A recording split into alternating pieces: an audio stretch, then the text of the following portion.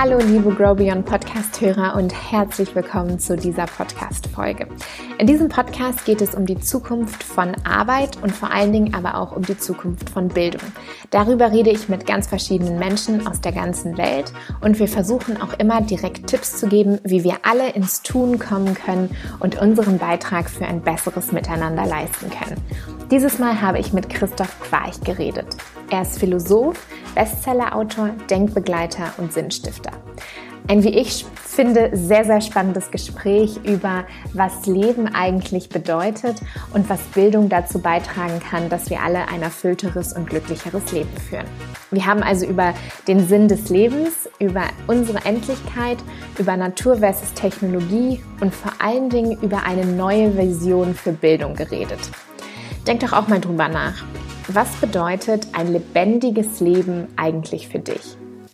Hier kommen dazu ein paar Impulse von Christoph und auch Tipps, wie wir alle ins Tun kommen können, um unseren Beitrag für bessere Bildung und für ein besseres Miteinander zu leisten. Ich wünsche euch ganz viel Spaß. Hier ist Christoph für euch. Gehen wir mal los. Wir sind live und ich freue mich ganz doll, heute Christoph Quarch begrüßen zu dürfen. Christoph, du bist Philosoph, Bestsellerautor, Denkbegleiter und Sinnstifter und ich freue mich sehr, dass du dir heute ein bisschen Zeit genommen hast, um mit mir über Sinn und Bildung zu reden. Herzlich willkommen. Ja, danke, Rona. Du schreibst auf LinkedIn, dass Philosophieren für dich heißt, danach zu fragen, was ein gutes Leben ist. Im Alltag, im Beruf, im Privaten und eben auch in der Gesellschaft. Und dass es dir um erfüllte Lebendigkeit geht, leiblich, seelisch und geistig. Vielleicht fangen wir mal an mit einer ganz großen Frage. Was ist denn ein gutes Leben für dich? Ja, du hast im Prinzip die Antwort schon vorweggenommen. Yeah. Ein gutes Leben ist in meinem Verständnis ein lebendiges Leben. Das klingt zunächst mal tautologisch, aber es ist es nicht, denn Lebendigkeit ist in meinem Verständnis ein Begriff, der auch normativ aufgeladen ist. Das heißt, nicht jedes Leben ist per se auch schon ein lebendiges Leben. Und unter lebendiges Leben verstehe ich ein Leben, in dem die Potenziale des Lebens wirklich zur Entfaltung gebracht worden sind. Das heißt, ein Leben, das, wenn man so will, das ganze Spektrum der Möglichkeiten, die ein menschliches Leben bietet, auch lebt, verwirklicht hat. Das bedeutet nicht, dass es in einem solchen wirklich lebendigen Leben immer nur happy zuginge. Ja? Also Lebendigkeit bedeutet in meinem Verständnis nicht Friede, Freude, Eierkuchen, sondern es bedeutet ein Leben, das das Leben mit einer gewissen Bewusstheit und Intensität erlebt. Dazu können auch die dunklen und die Schattenseiten des Lebens dazugehören. Ein lebendiges Leben ist auch ein Leben, das dem Schmerz nicht ausweicht, das dem Leid nicht ausweicht, das sich der eigenen Endlichkeit und des eigenen Todes bewusst ist. Aber es ist eben darüber hinaus auch ein Leben, das angebunden ist an die Welt, das im Gespräch ist mit der Welt, das sich zu Schönheit entfalten kann, das über eine Spanne von Zeit wachsen, gedeihen, reifen, blühen, dann aber auch welken und sterben kann. All das gehört zu einem lebendigen Leben dazu. Und dieses Konzept, das habe ich mir nicht selber ausgedacht, sondern es ist im Prinzip entwickelt im Hintergrund der antiken griechischen Philosophie, in der ich meine Wurzeln habe, wo ich heimisch bin und aus der ich meine wichtigsten Inspirationen beziehe.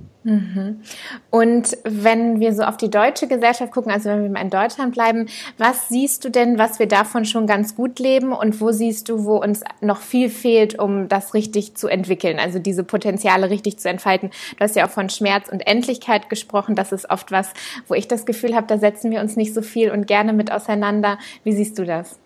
Ich sehe das genauso. Ich glaube, dass wir sehr weit uns entfernt haben von der echten, humanen, menschlichen Lebendigkeit. Wir waren da schon sehr viel weiter. Das sieht man nach meinem Dafürhalten an einem Erlahmen der kulturscheffenden Kräfte in unserem Land. Nicht nur in unserem Land, überhaupt in der gesamten westlichen Kultur. Denn es ist nicht nur ein Problem, das wir in Deutschland gegenwärtigen müssen, sondern es ist ein Problem, das sich dass wir in der gesamten westlichen Hemisphäre eigentlich wahrnehmen können.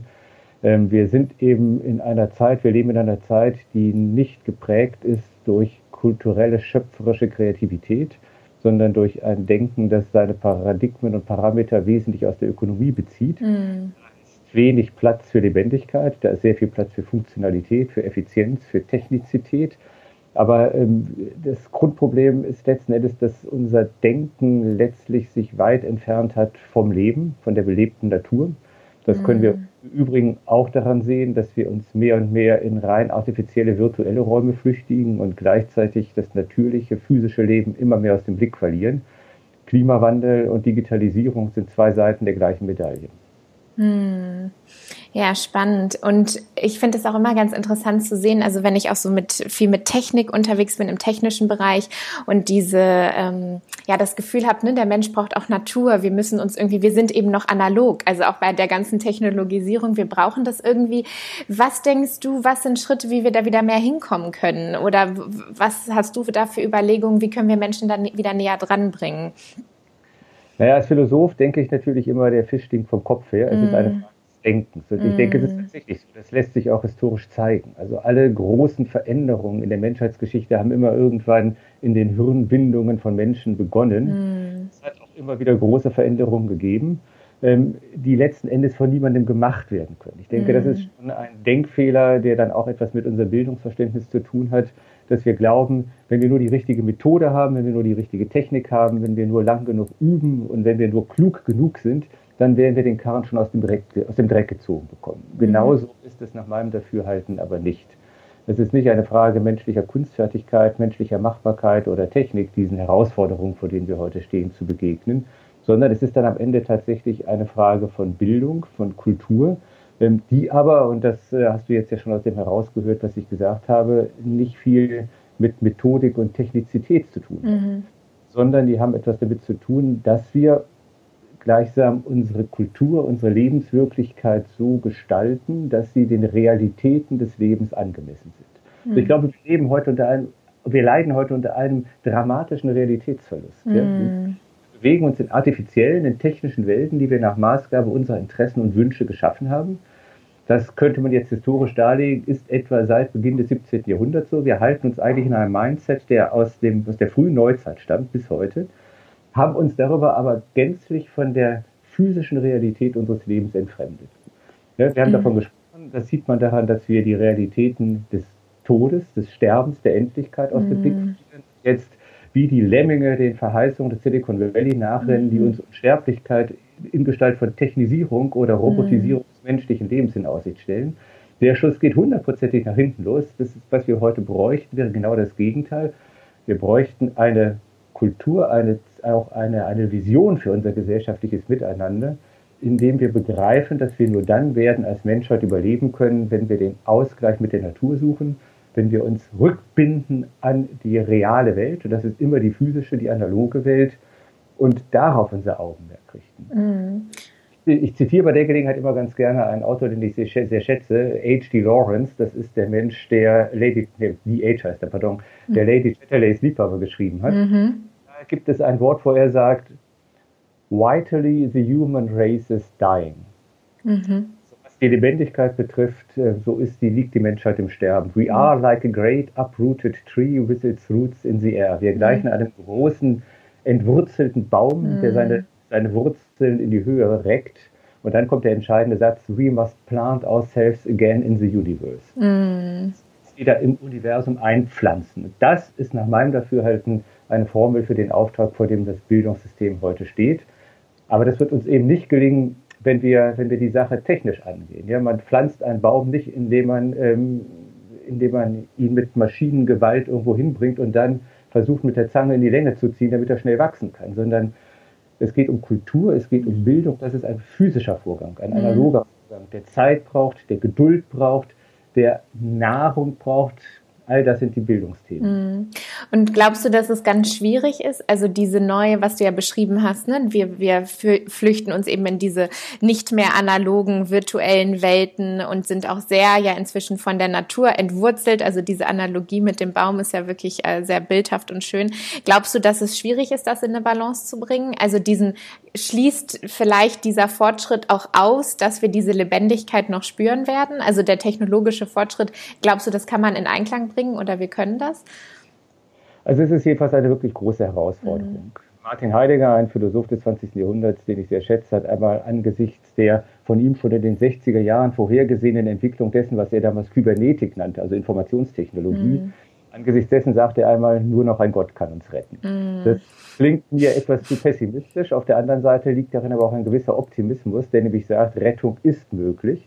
Aber Rettung ist nur dann möglich, oder sagen wir mal besser, ein Umdenken ist nur dann möglich, wenn wir dabei wirklich aufs Ganze gehen. Das heißt, es ist eine Aufgabe, vor der wir stehen, die ist der gesamten Gesellschaft gestellt. Die betrifft unsere kulturschaffenden Kräfte. Und es ist möglich, dass so etwas geschieht. Ja, auch das zeigt die Geschichte. Es gab immer diese Phasen des radikalen Umdenkens. Denken wir nur an die Renaissance oder an die Aufklärung. Wir haben es erlebt, dass plötzlich ein neuer Mindset sich in den Köpfen, Herzen, vor allen Dingen auch den Herzen der Menschen etabliert hat. Aber das gelingt eben nur, wenn wir den Mut aufbringen, auch kritisch auf das zu schauen, was gegenwärtig passiert. Und das findet mir tatsächlich zu selten statt. Wir sind so sehr geprägt von diesem technologisch, ökonomisch, wissenschaftlichen Komplex, dass wir glauben, wir könnten nur mit Hilfe von neuer Technologien oder von neuen Erkenntnissen aus der Einbahnstraße herausfinden, in die wir uns verirrt haben. Das, denke ich, wird nicht reichen. Und wenn man jetzt fragt, ja, was können wir denn tun? Bildung ist natürlich das zentrale Thema. Ich würde sogar noch einen Schritt weiter gehen. Ich bin inzwischen so weit, dass ich sage, das, was wir heute tatsächlich brauchen, ist eine neue Religion. Und das meine ich jetzt nicht, dass wir ein neues System brauchen, neben Christentum, Judentum, Islam, Buddhismus, pipapo. Ja, das meine ich nicht. Ich meine eine neue Art, wie wir uns rückbinden. Religion heißt ja Religio, rückbinden an das Sein dieser Welt, an die Wirklichkeit. Und dafür müssen wir die Augen öffnen. Dafür brauchen wir Menschen, die mutig vorangehen, die auch eine Vision davon entwickeln können, was ein Leben im Einklang mit dem Sein, mit der Natur bedeuten könnte. Wenn es uns gelingt, eine solche Vision zu zeichnen, bin ich mir sehr sicher, dass sehr viele Menschen, gerade hier auch in Deutschland, sehr schnell damit in Resonanz gehen können, dass sich eine wirkliche Bewegung von hier ausgehend über die Welt erstrecken kann und dass wir die Kurve noch kriegen. Ja? Aber es setzt, wie gesagt, voraus, wirklich auch den Mut zu haben, kritisch auf das zu blicken, was wir tun und nicht immer diesem aus Amerika kommenden Fortschrittsoptimismus anheimzufallen und zu sagen, ach, es wird schon alles gut gehen. Ne? Das ist der kölsche Imperativ, das ist immer mit Juti Jange. Ich bin Fährt noch immer Juti Jange, ja genau. Ja. Und du hast die Bildung schon angesprochen. Was wäre denn ein Ansatz, also wovon brauchen wir mehr in Bildung? Ich glaube, wir haben ja gerade sind ja die großen Diskussionen, schließen wir die Handys ein oder nicht? Oder wie setzen wir die im Unterricht ein und Infrastruktur, digitale Infrastruktur und so weiter. Unabhängig mal davon, wie wir damit umgehen, was brauchen wir mehr von Kunst, Kultur? Was ist dein Blick darauf? Also da halte ich es tatsächlich, du merkst ja schon, ich bin in mancherlei Hinsicht dann schon eher traditionell orientiert, weil ich einfach auch glaube, wir haben in der abendländischen Kultur, wir haben natürlich viel Unfug angestellt, aber wir haben auch wirklich einen großen Schatz von kulturellem Weisheitswissen, den wir nicht einfach leichtfertig verspielen sollten. Und ich halte immer noch sehr viel von den Bildungstheorien oder dem Bildungsideal, das um 1800 herum entwickelt worden ist. Wenn man die Texte aus dieser Zeit liest, also bei Leuten wie Humboldt, Schleiermacher oder Goethe oder Schiller, ja, also Schiller ist fantastisch für unser Thema. Dann merkt man, die haben genau mit den gleichen Themen sich auseinandergesetzt, vor denen wir heute auch stehen. Wir sind eigentlich, was Bildung angeht, seit 1800 um keinen Schritt vorangekommen, ganz genau. Ja, was wird gebraucht? Ich glaube, Bildung ist allem voran immer die Frage eines Gespräches, einer Konversation. Das hat Humboldt mal sehr schön auf den Punkt gebracht, wo er sagte, das Entscheidende der Bildung ist der lebendige Austausch, die lebendige Wechselbeziehung zur Welt. Leben heißt, und das ist, glaube ich, ein Satz, den man wirklich so apodiktisch formulieren kann, Leben bedeutet immer Konversation, bedeutet immer im Gespräch sein. Wir werden zu denen, die wir sind, im Gespräch mit der Welt. Oder wie Martin Buber sagte, der Mensch wird am Du zum Ich. Wir brauchen die Kunst des Gespräches. Wir brauchen die Fähigkeit, uns zu öffnen für das, was ist, hinschauen lernen, was die Griechen Theoria nannten. Wirklich einen Blick zu haben auf die Welt, um dann auch selbstverantwortet auf das, was in der Welt geschieht, Antwort geben zu können. Dafür müssen wir Fertigkeiten vermitteln. Und diese Fertigkeiten erfordern ganz andere Kompetenzen als diejenigen, die vorzugsweise heute an den Hochschulen vermittelt werden, nämlich Wissensaneignung. Ja. Es kann in dem Bildungssystem heute nicht mehr primär darum gehen, die Menschen immer mehr zu informieren. Ja, weil Information ist ein Konsumgut. Wir können Informationen konsumieren, ohne dass wir irgendwas damit anfangen. Der entscheidende Punkt ist, dass wir nicht uns immer mehr Wissen aneignen, sondern dass wir verstehen lernen, dass wir auch Fragen lernen, dass wir uns die Frage stellen, ja, warum ist das denn so? Warum bekomme ich denn hier und heute genau von dieser Person genau diese Information? Ich glaube, diese Qualitäten, die urmenschliche Qualitäten sind, weil im Gespräch sein ist sozusagen die älteste Kulturtechnik, auf die die Menschen jeweils gekommen sind. Die müssen wir von Anfang an, von den Kindergärten über die Schulen viel stärker vermitteln, weg von der permanenten Fokussierung auf Wissensaneignung. Das ist nicht mehr zeitgemäß, das können künstliche Intelligenzen besser als wir, hin zu einem wertorientierten Wissen oder zu einem tugendorientierten Wissen, hin vor allen Dingen zu einem verstehenden Wissen und zur Kunst des Denkens und Fragens. Wir denken einfach wenig. Ja? Ja, und ich denke auch, also es ist sehr spannend, was du sagst, auch das Fragen lernen, das Hinterfragen und das kritische Fragen vielleicht auch mehr als je zuvor. Ich kann auch jedem Zuhörer sehr deinen letzten Artikel über Fake News ans Herz legen, und ich glaube, dass eben in dieser Zeit, wo es einen konstanten Informationsüberfluss ja eigentlich gibt, das auswendig lernen oder das Lernen von Informationen ja sowieso immer unrelevanter wird, sondern mehr das Selektieren, das Hinterfragen. 2 Einwände. Erster Einwand, kritisches Fragen, klar, wenn es um Nachrichten geht, sollten wir das immer tun, aber die Kunst des Gesprächs bedeutet gerade auch konstruktiv zu fragen. Ja. Das heißt, das beobachtet mich auch sehr oft. Das ist dann die Art und Weise, wie auch öffentlich in den Medien Gespräche inszeniert werden. Da werden Thesen in den Raum gestellt, die werden kritisch hinterfragt, man gleicht Positionen ab, man ringt darum. Das ist kein Gespräch. Ein Gespräch heißt, es gibt ein wirkliches, echtes Interesse der beiden Gesprächspartner aneinander. Es braucht dafür die Neugier auch herauszufinden, was das Thema ist, um dem es dem anderen geht, um dann in dem wechselseitigen Miteinander ringen von auch sich vom anderen in Anspruch nehmen lassen und dann verantwortungsvoll Antwort geben auf das, was mir gesagt ist, um am Ende Einverständnis zu erzielen. Das ist die Dynamik eines Gespräches, und das ist für mich auch die Matrix eines gelungenen Bildungsprozesses. Gerade auch die Bereitschaft, sich etwas sagen zu lassen, hinzuhören. Ja, nochmal, wir werden zu denen, die wir sind, in der Begegnung mit der Welt und mit den anderen. Und was wir viel zu sehr tun, ist bei uns bleiben, unsere Position vertreten. Wir lernen in der Schule präsentieren, anstatt dass wir nachfragen lernen. Ja? Jede Menge Leute, die kommen von den Schulen, auch an den Hochschulen erlebe ich das als Hochschullehrer, die können ganz tolle Präsentationen machen, aber sie können keinen einzigen Gedanken denken, weil sie das Fragen verlernt haben. Und das kann es einfach nicht sein. Ich wollte noch einen zweiten Einwand machen, worauf bezog der sich? Auswendig lernen. Ich bin ein großer Fan des Auswendiglernens. Spannend. Des Auswendiglernens nicht von Wissensinhalten, sondern des Auswendiglernens von geronnenem Geist. Geronnener Geist ist Dichtung, verdichteter Poesie. Ich bin ein großer Fan davon, dass Kinder auch in der Schule Gedichte auswendig lernen, weil sie damit, es ist wie wenn sie eine verdichtete Tablette Geist schlucken. Ja? Sie eignen sich Geist an, sie einverleiben sich Geist, wenn sie in Goethe oder in Hölderlin Gedicht lesen. Und das hat noch niemandem geschadet. Ich kenne so viele alte Menschen, die Zeit ihres Lebens davon profitiert haben, dass sie in ihrer Jugend mal Gedichte auswendig gelernt haben. Das meine ich. Ich meine nicht das bulimische Lernen. Mein Freund und Kollege Gerhard Hüther so oft bösgeistig. Ja, das meine ich nicht. Aber ganz spannender Punkt, Gedichte auswendig lernen und dann aber auch was damit machen. Also dann auch hinterfragen, oder was ist denn, also das auswendig lernen und dann siehst du dann noch mehr, was dazu gehört?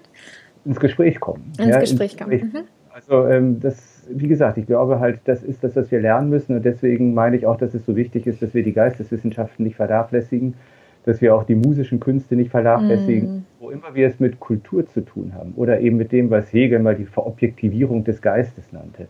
Überall da haben wir die Chance, selber Geist in uns zu entfalten, indem wir eben nachfragen, indem wir darum ringen, etwas zu verstehen, indem wir auch die Disziplin aufbringen, mal länger an einem Thema dran zu bleiben, sich damit wirklich auseinanderzusetzen, auch vielleicht mal mit einem Text zu ringen oder mit was uns ein Inhalt transportiert wird.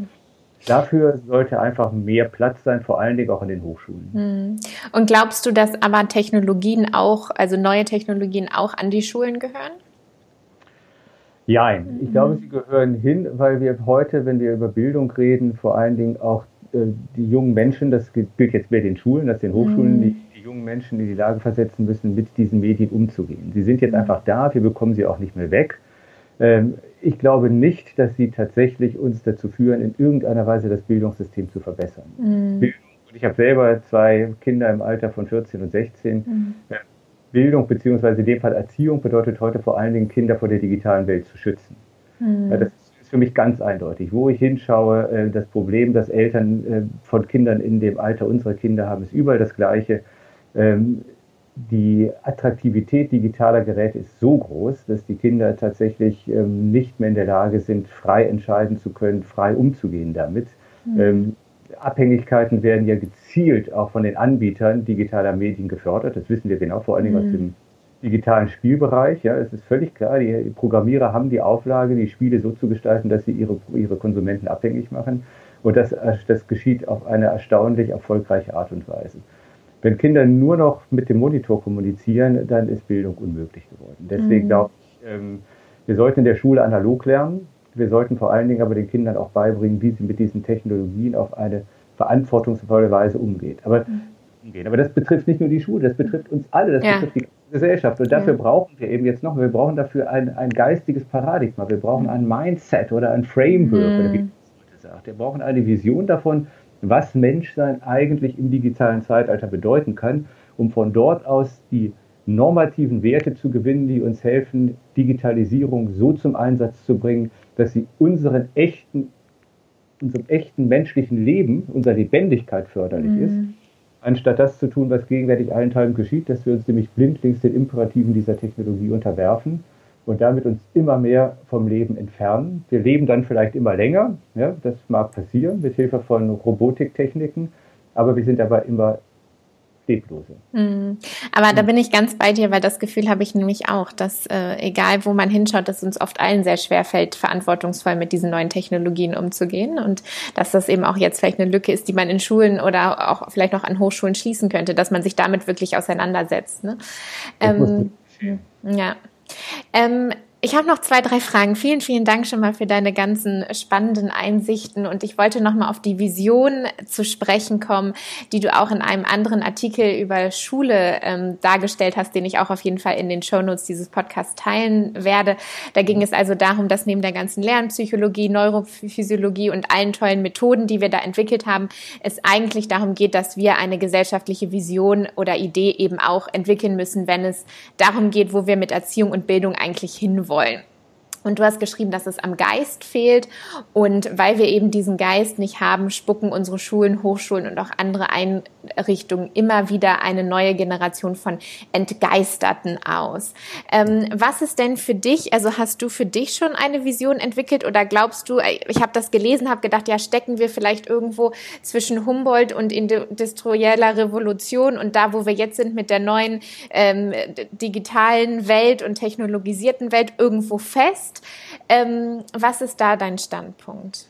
Ja, ich denke in der Tat, dass wir feststecken. Ich sagte ja schon, also nach meinem Dafürhalten befinden wir uns eigentlich noch in einer geistigen Situation, die derjenigen der Humboldt-Zeit sehr ähnlich ist. Also nach der Französischen Revolution ist es in Europa und letztlich in der ganzen Welt nicht gelungen, eine neue Vision, ein neues Framing für unser gesellschaftliches und kulturelles Miteinander zu schaffen. Ich habe jetzt keine so, wie soll man sagen, so eine Vision, wo ich sage, so, das ist ein Utopia, wo ich gerne unsere Gesellschaft hinentwickeln möchte. Es geht tatsächlich eher darum, dass wir wieder dahin kommen, so wie das die Metapher, die ich anfangs verwende, es naheliegt, dass wir wieder dazu kommen, auch gesellschaftlich, kulturell zu erblühen.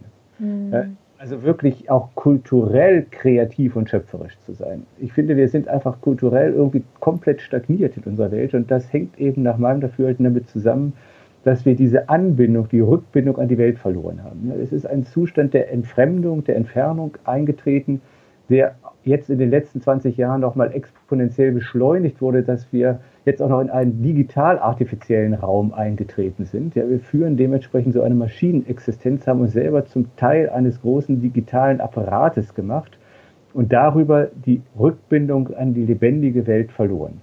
Wo wir einfach wieder hinkommen müssten, ist dieses Gespräch herzustellen, diese Konversation mit der Welt. Denn wo das geschieht, da geschieht auch das, was ich Begeisterung nenne. Da kann der Geist in die Welt einbrechen. Wir wissen das doch. Was begeistert Menschen? Ich glaube, Begeisterung, das hat auch der Gerald Hüther sehr schön gezeigt, ist dasjenige, was man als den Nährstoff oder den Treibstoff für jegliche Form von Bildung und auch für jegliche Form von Transformation beschreiben kann. Wo Menschen begeistert sind, da geschieht Transformation, da geschieht Entfaltung, da geschieht Entwicklung. Aber was begeistert uns? Uns begeistert es, wenn wir mit anderen in Kommunikation, im Austausch sind und dabei Resonanz erleben, Einverständnis erleben.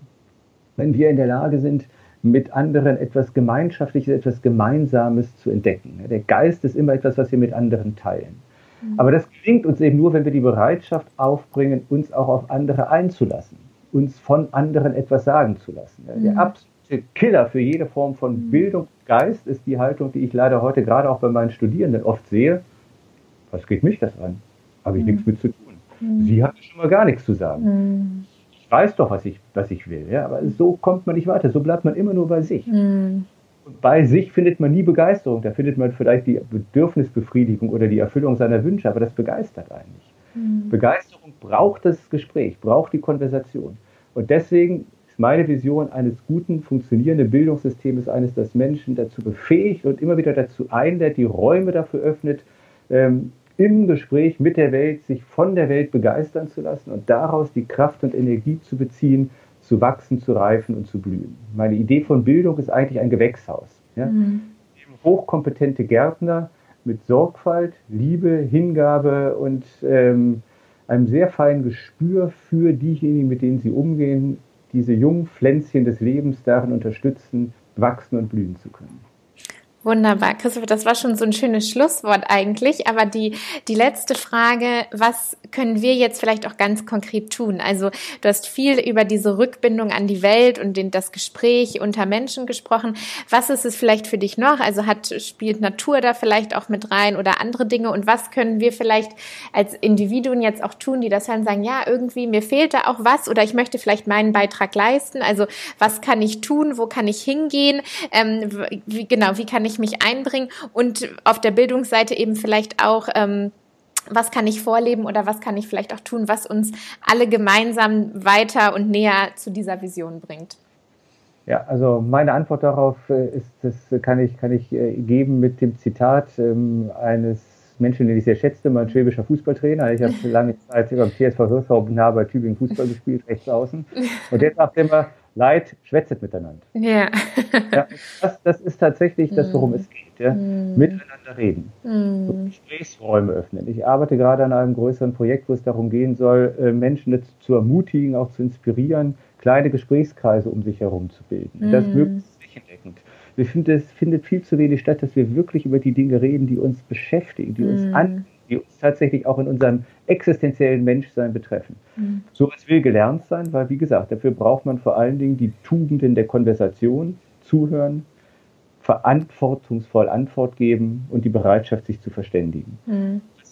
Damit kann man gar nicht früh genug anfangen. Ich finde, auch schon in den Schulen sollte viel mehr Platz dafür sein, dass die Schülerinnen und Schüler Gelegenheit bekommen, im Unterricht auch miteinander darüber zu reden. Ja, was sagt uns das denn, was wir jetzt hier im Biologieunterricht oder im Chemieunterricht gelernt haben oder in Geschichte? Und auch an den Universitäten. Ja, ich erlebe es im Augenblick als fatal, dass durch die verschiedenen Studienreformen der jüngeren Vergangenheit genau für diese Form des Gesprächs immer weniger Platz ist. Ich kann sagen, ich habe ja in den 90ern studiert, in den 80ern und 90ern. Da war es selbstverständlich, dass wir als Philosophen vielleicht eine Seite, wenn es hochkommt, Aristoteles im Semester gelesen haben und nur versucht haben, diesen Text zu verstehen, in dem wir gesprochen haben. Also der Raum für das Gespräch, für das wirkliche Gespräch, den müssen wir wieder schaffen. Und dafür braucht es halt einfach diese kommunikativen Tugenden, die Tugenden des Dialogs und des Gespräches. Und ich glaube, die müssten wir von früh auf vermitteln. Am Ende ist es wirklich ganz einfach.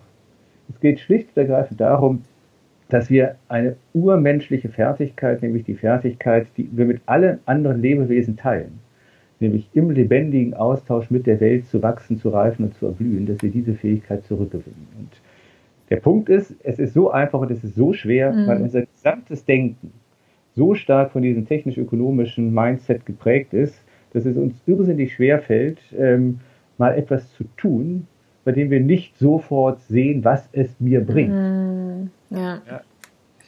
Ein Gespräch zu führen bringt vordergründig nichts, aber es macht uns lebendig. Das, was uns etwas bringt, befriedigt vielleicht unsere Bedürfnisse, führt uns aber fort von der Lebendigkeit. Und irgendwann im Leben müssen wir uns alle entscheiden, was wollen wir. Wollen wir immer mehr unsere immer größeren artifiziell generierten Bedürfnisse befriedigen, konsumieren bis zum Abwinken, vielleicht mit Human Enhancement Techniken so aufgerüstet, dass wir 500 Jahre lang konsumieren können, aber dabei nicht ein einziges Mal begeistert waren vom Leben? Oder wollen wir bereitwillig unsere Endlichkeit sozusagen ernst nehmen, dem Tod ins Auge sehen und die Zeit, die wir da haben, wirklich lebendig sein? Also ich habe mich fürs Letztere entschieden. Ja. Wunderbar, Christoph. Vielen, vielen Dank. Das ist ein ganz tolles Schlusswort. Und also Leben bedeutet Konversation und mit Menschen im Gespräch sein. Deshalb danke ich dir auch ganz, ganz doll für diese Zeit und für dieses Gespräch, was ich mit dir führen konnte. Denn ich habe ganz viel gelernt. Es war sehr lebendig, es war ein lebendiger Morgen. Ich habe ganz viel gelernt, eine ganze Seite mit Notizen und Dingen, über die ich jetzt auch nochmal nachdenken muss, aufgeschrieben. Und danke dir ganz, ganz herzlich und verlinke auch gerne einige deiner weiteren Ideen und Ausführungen, die du auch schon online gemacht hast, natürlich in den Shownotes, sodass Leute auch noch ein bisschen weiter lesen können, sich inspiriert fühlen können. Und letztendlich mir gibt es eigentlich Hoffnung, denn ich denke, ins Gespräch zu kommen und zu reden und diese Tipps, die du da gerade gegeben hast, mit einzubinden, damit können wir ja alle direkt heute mal anfangen. Danke, Ruth. Ich danke dir. Das war also Christoph für euch. Ich hoffe, es hat euch gefallen und ihr habt ein paar Impulse und neue Ideen mitnehmen können. Abonniert diesen Podcast gerne und schickt mir Feedback und Anregungen oder auch Leute, mit denen ihr gerne mal ein Interview hören würdet. Ich freue mich sehr, von euch zu hören. Wir haben ja gerade gelernt, miteinander ins Gespräch kommen ist Leben. Also ich würde mich sehr freuen, mit euch in den Austausch zu gehen und wünsche euch alles Gute. Bis nächste Woche. Eure Rona.